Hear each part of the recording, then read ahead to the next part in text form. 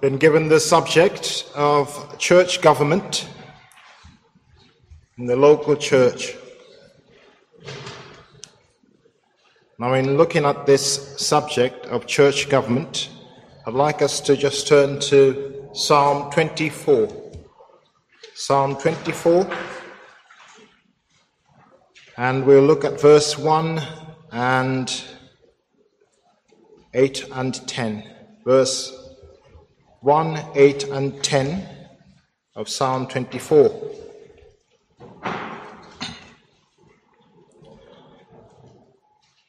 The earth is the Lord's, and the fullness thereof, the world, and they that dwell therein.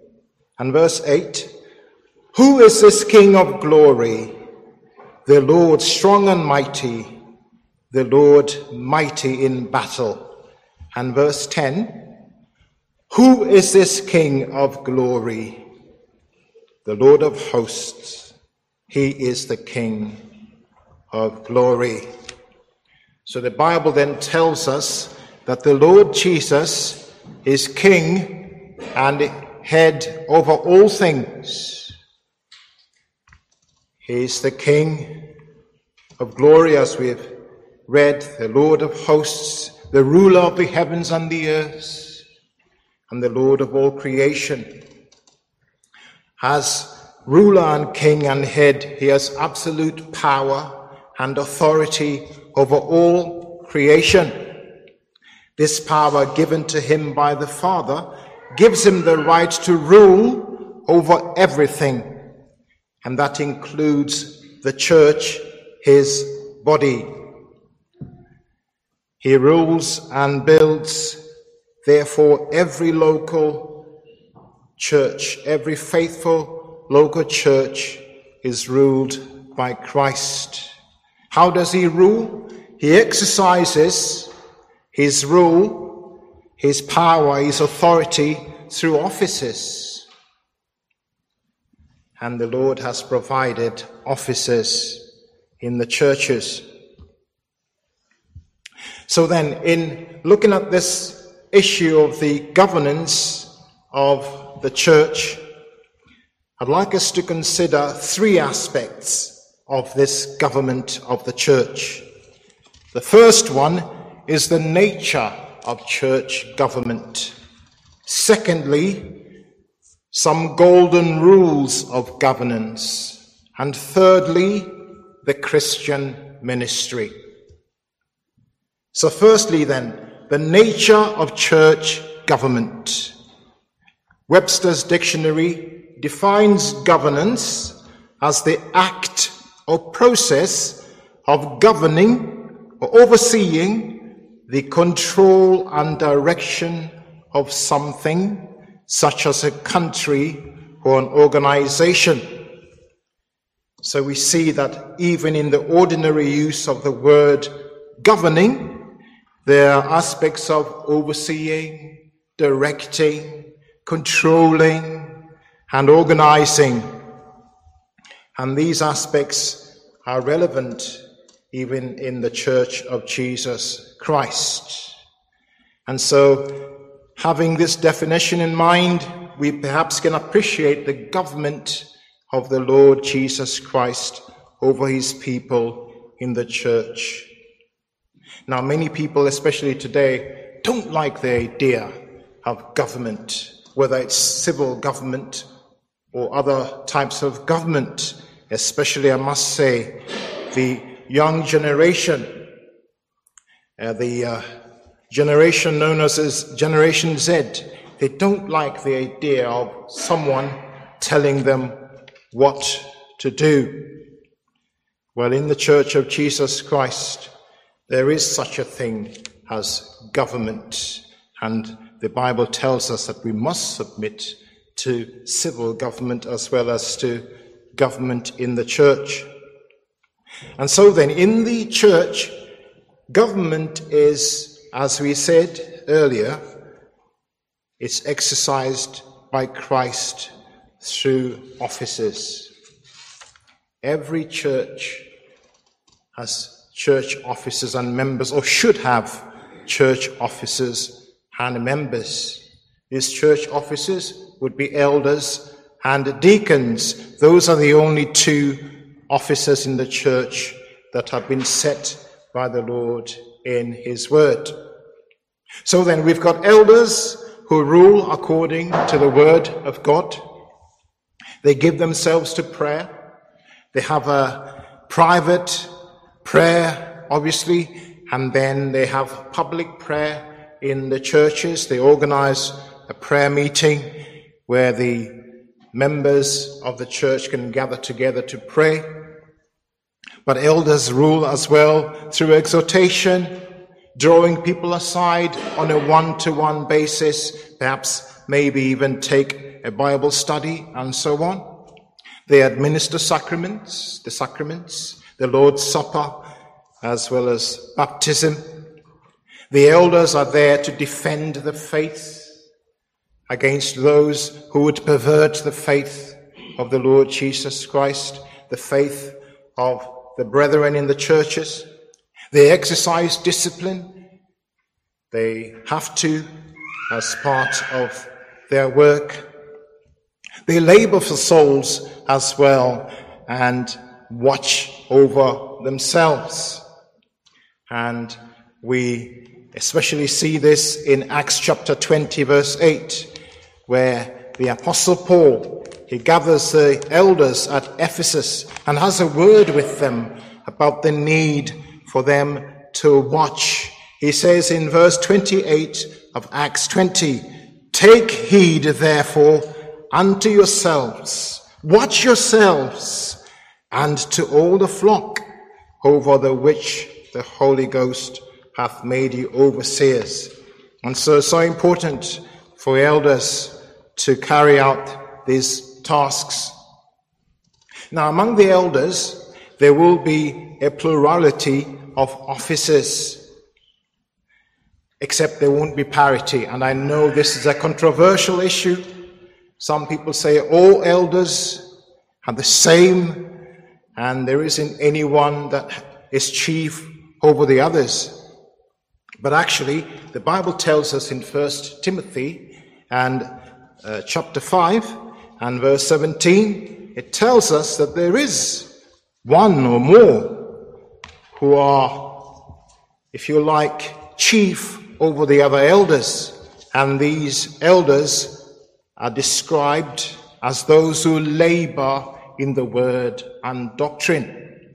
In other words, these are pastors and teachers or ministers, if you like. And these men, they minister with the elders' consent, the other elders' consent, and lead the churches. We have an example given to us in the Bible of Timothy in Ephesus leading that work. And people have said, no, Timothy wasn't a pastor, he wasn't a minister. Timothy was just a delegate. Actually, I beg to differ. Remember, there were elders in the church at Ephesus before Timothy went there. So if there were elders there before Timothy went there, what was the point of Timothy being sent there to minister in that church? Surely he was going there to be one who labors in the word and doctrine. 1 Timothy tells us and shows us that Timothy was to carry on the work of a minister, was to preach and teach in the congregation there. And this letter is sent to him to exhort him, to encourage him in the ministry. How do we learn about ministry except if we read books like 1 Timothy? How does a church minister know how to carry out the work of a minister unless he reads this book of 1 Timothy? Surely this is the pattern. This is what we should read as a blueprint for ministry in the churches. And we notice in the Ephesians chapter 4 and verse 12 that the Lord has gifted ministers. We just look at that and see what it says. So Ephesians chapter 4 and we'll have a look. Christ has ascended.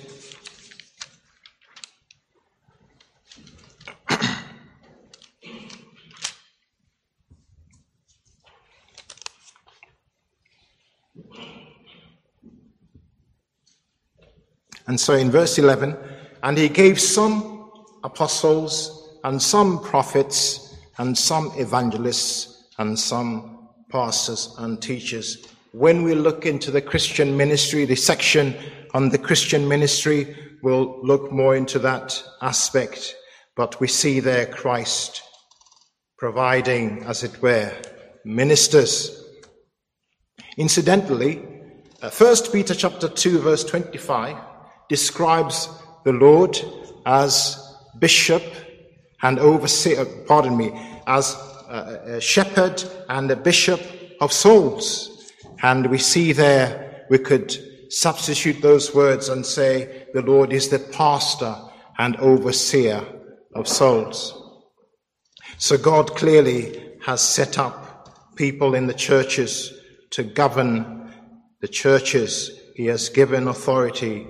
He exercises his rule through those elders. I won't say much about deacons, not because I don't think it's important, but we haven't got much time to look into everything. We'll go clearly into other aspects of the elders that we have to look at. These elders, they have to be qualified. In order to be an elder, one has to be qualified. There are qualifications laid out in the scriptures. Now, those qualifications, if you look at them, actually, any Christian who is faithful, who is godly, will meet those qualifications. Even a woman will meet those qualifications. You might say to yourself, no, that's not possible. Well, maybe she's not a man, so obviously she falls out. But every Christian man or any Christian man could meet the qualifications laid out. So potentially, any Christian man could be an elder, could be chosen as an elder. And so those qualifications, they're there for us to look at. I'm not going to go into them in detail, but there's so many aspects, and a lot of them have to do with the moral uprightness. For instance, in 1 Timothy 3 and verse 2, a bishop then must be blameless, the husband of one wife, vigilant, sober, of good behavior. Those are characteristics and traits that any Christian could have and should have. And so those would be qualifications of an elder. I need to move on. Secondly, we want to consider golden rules of church government. Golden rules. Some rules that we need to bear in mind in terms of church government. I'll look at just a few, maybe five golden rules. The first one is Christ's headship. The elders are to rule, if you like, on behalf of Christ. They're not ruling as though they were Christ. They're not ruling as though they've got the authority intrinsically. Elders are ruling as servants, if you like, and Christ is head over all. Ephesians chapter 1 verse 22 tells us that Christ is the head. And we then have to consider the fact that he has instructed in his word how elders are to rule, how church congregations are to behave, and so on. In response to that rule, Christ heads the church and no one else. But secondly, independence. Churches are independent of any influence from outside. Elders themselves are to be independent in terms of their governance. They shouldn't be responding to someone outside their church in terms of how they manage the congregation. Elders are to have discussions together, independent of anyone else, except when they need to consult the church over issues. But there shouldn't be any undue influence on the elders, whether that's internal or external, and whether that's coming from a friend of the elders that's in the church or a family member that's in the church. They should always have that independence as they rule the church of Jesus Christ. Thirdly, there's a rulership by elders. That's what we believe. We're particular Baptists. We believe that rule is by the elders. The elders should lead, if you like. They are to consult, or with the consent, of the congregation. They're, however, to rule in the churches. It's not the congregation's business to tell the elders what to do. And you find this in many churches where they believe that the elders are servants of the church and elders are to do what the church says.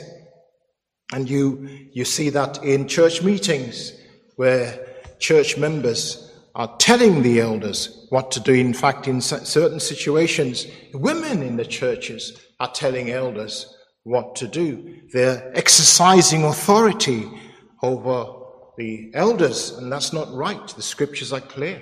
Women are not to exercise authority to men in the churches.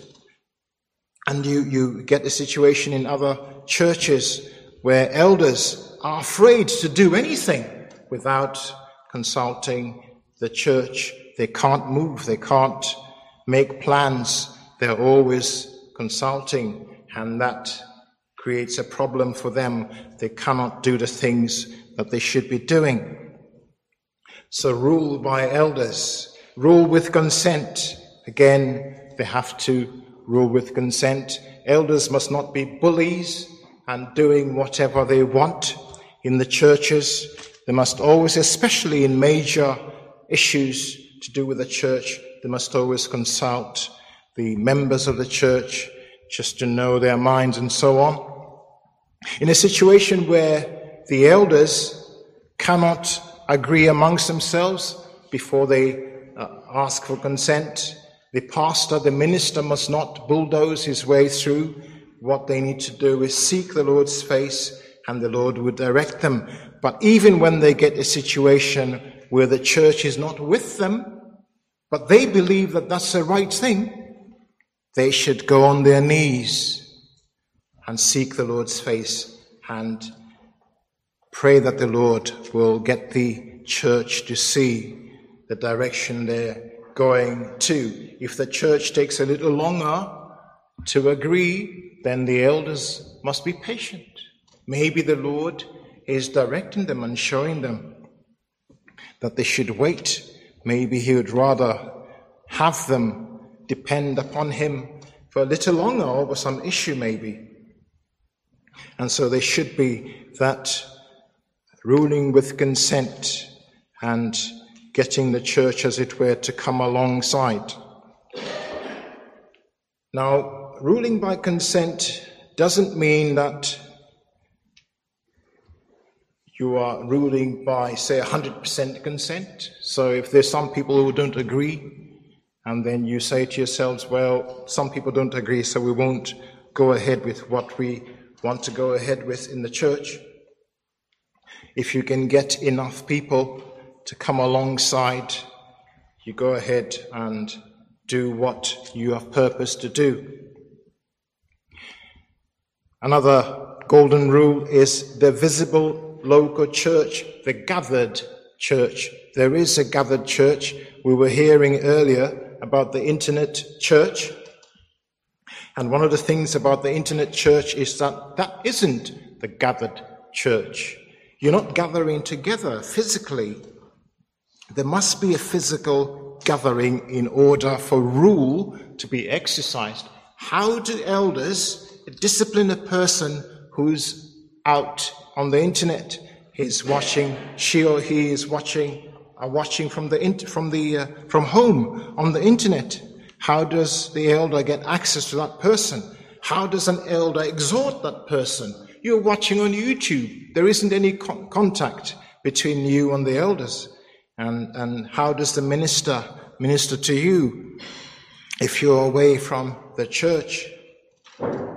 How do you get counsel from the church leaders unless there's a visible local church? How do you have fellowship with even the church leaders? There should be fellowship between church leaders and members of the church. That's not possible unless there's a gathered church. So important for that to be the case.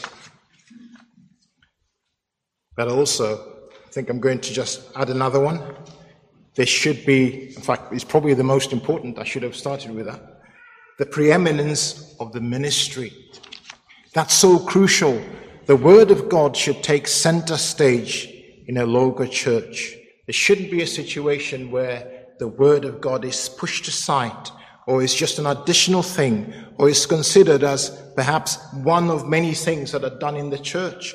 Actually, the Word of God, the ministry of the Word of God, should take priority over everything else in the church of Christ. And so important to bear that in mind. My time is running out. I probably won't have much time to continue in that tack. I'm going to go on to the third point, which is the Christian ministry, and I'll spend a lot more time on that because it's so crucial. The Christian ministry, where do we start? Well, we'll go back to Ephesians chapter 4 and verse 11. We are told in that verse that the Lord has ascended into glory, and his ascension brings about his gifting the church. He gifts the church. He gives them gifts. The Apostle Paul quotes Psalm 68 in that verse. Psalm 68 and verse 18, which says, "Thou hast ascended on high, thou hast led captivity captive. Thou hast received gifts for men, yea, for the rebellious also, that the Lord God might dwell among them." So the Lord Jesus Christ has ascended into glory, and his ascension brings about gifts of men. Gifts for what purpose? We're told those gifts are for ministry. What are those gifts? Well, he lays them out in chapter 4, verse 11. First of all, he gifts the church the apostles. And then he gives the church prophets. And then evangelists. And then pastors and teachers. These are gifts that are people, if you like. The ascended Lord gave gifts. And these gifts are not charismatic gifts. These gifts are presents. The word for giving those gifts are presents, something that is necessary. And he gives the church doma, if you like, gifts that are needed to men for specific purpose, for ministry, that the church of Christ might be established, might be built, and that he might present it to himself in the final day. These gifts are possessed by these apostles, prophets, evangelists, pastors, and teachers. They are attached to the person. They're not out away from that person. And these gifts, they endure. Obviously, the extraordinary gifts, the apostles, the prophets, and evangelists have now ceased, but the gift of pastors and teachers continue. The Lord continues to give pastors and teachers. These are persons who are gifted by the Lord. Gifted in such a way that it's not something they put on and put off. It's something that they have. They are born, as it were, and the Lord attaches that gift. And in due time, that gift is exercised. That's why if we say all the elders are the same as pastors and pastors are the same as elders, we're making a mistake. Because what we're saying is, all the elders in a church are gifted as pastors and teachers. And I know people will use text to try and defend that. We'll look a little bit. I don't know if we've got enough time, but we'll look a little bit at some of those texts and try and see what we can gain from them. So God sets apart men for the ministry, equipping them with the necessary gifts to minister. Colossians chapter 4, verse 17. 1 Timothy 1:12, 2 Timothy 1:6, Titus 1:3. They're called to a local church where they are appointed as elders. Let me repeat that. They're called to a local church and appointed as elders. They had the gift of pastors and teachers before they are appointed as elders. Think of the Apostle Peter. He was an elder. So was John. What gift did they have? Apostleship. Their gift of apostleship was not confused with the function of elders or office of elders. And so when we look at the gifts that Christ has given, these are tangible, demonstrable gifts. These are things that attach to a person. And they're examples of those who have got that gift. The Apostle Paul was a prototype minister, Acts 15, verse 35. Timothy was a prototype minister, as was said earlier.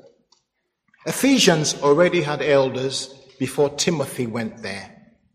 If those elders are pastors and teachers, what was the point of Timothy going there?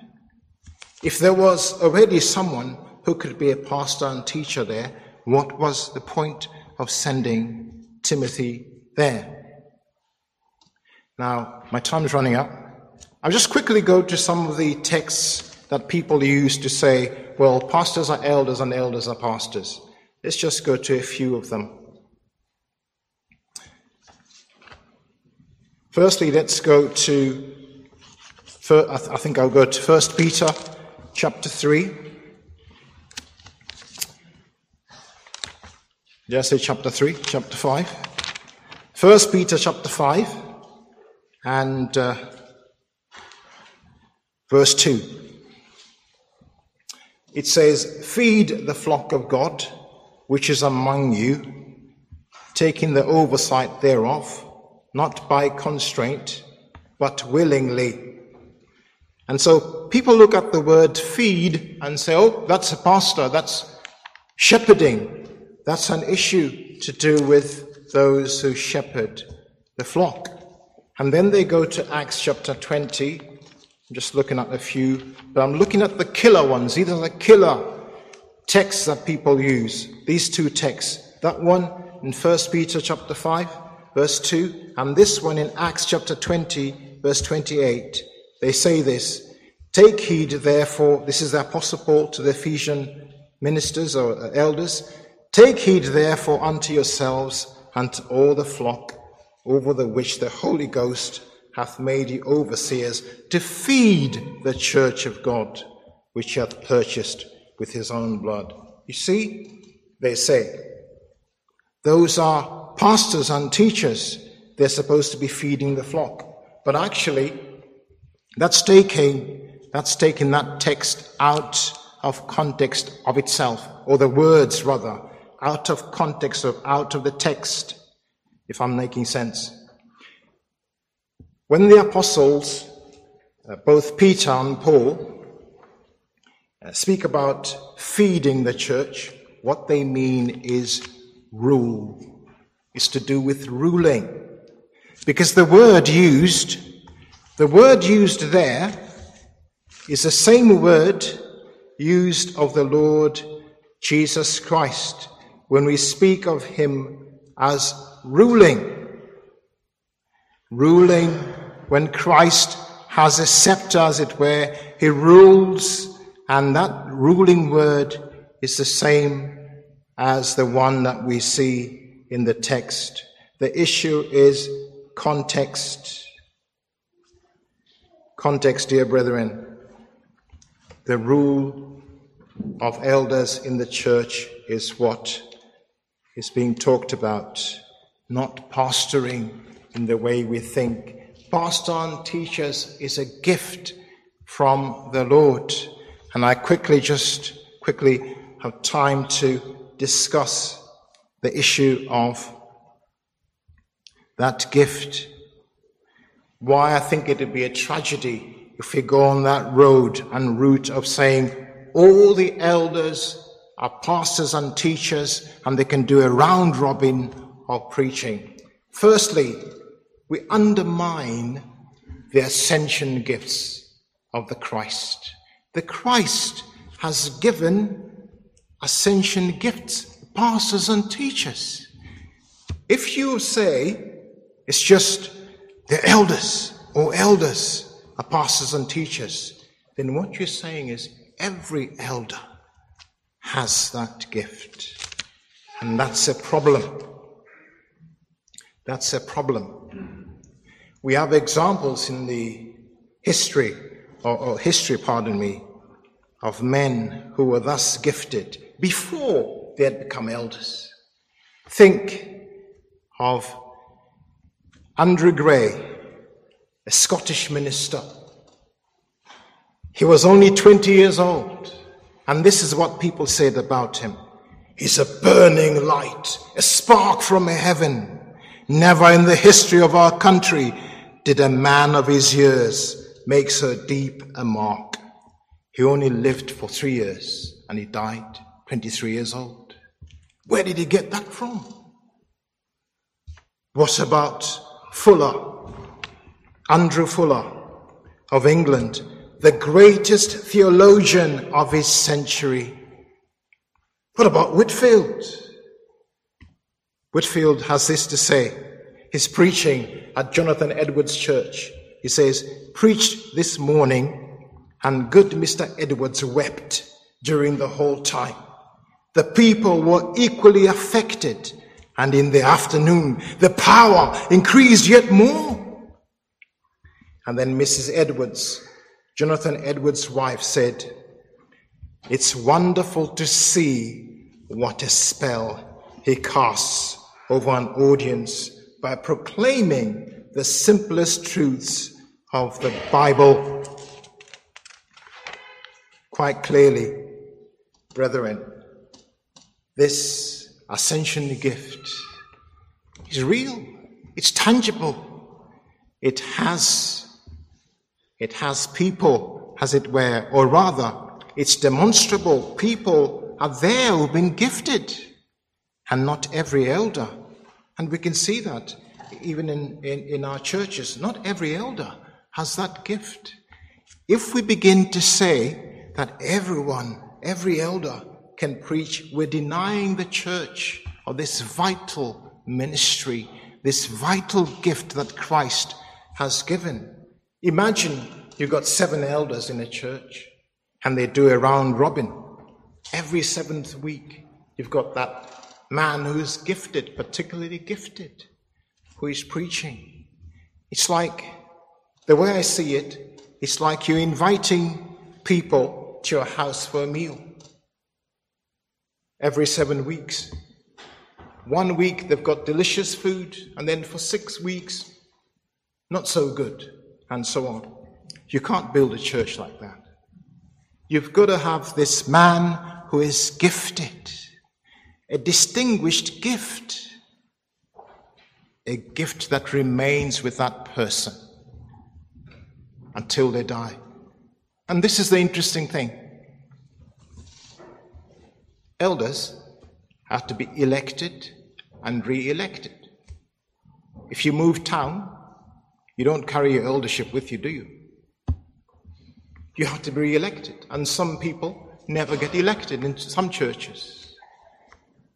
But the minister, he carries that gift with him wherever he goes. And when he retires, and I'm not going to say much about retirement, but when a minister retires, I think my time's up, isn't it? Yes. I've got 1 minute. When a minister retires, he still has his gift. It doesn't go away. And you know, it makes a difference when someone who is gifted speaks. People listen. Someone who is not, people will say, what's he talking about? And people have struggled. It's not their fault. If a person has a gift, it's from the Lord. And it's nothing to boast about. My time's up. May the Lord bless us to make sure in our churches that we put priority on the ministry of Jesus Christ, because at the end of the age, he's presenting his bride, built up, edified, ready for him. Amen.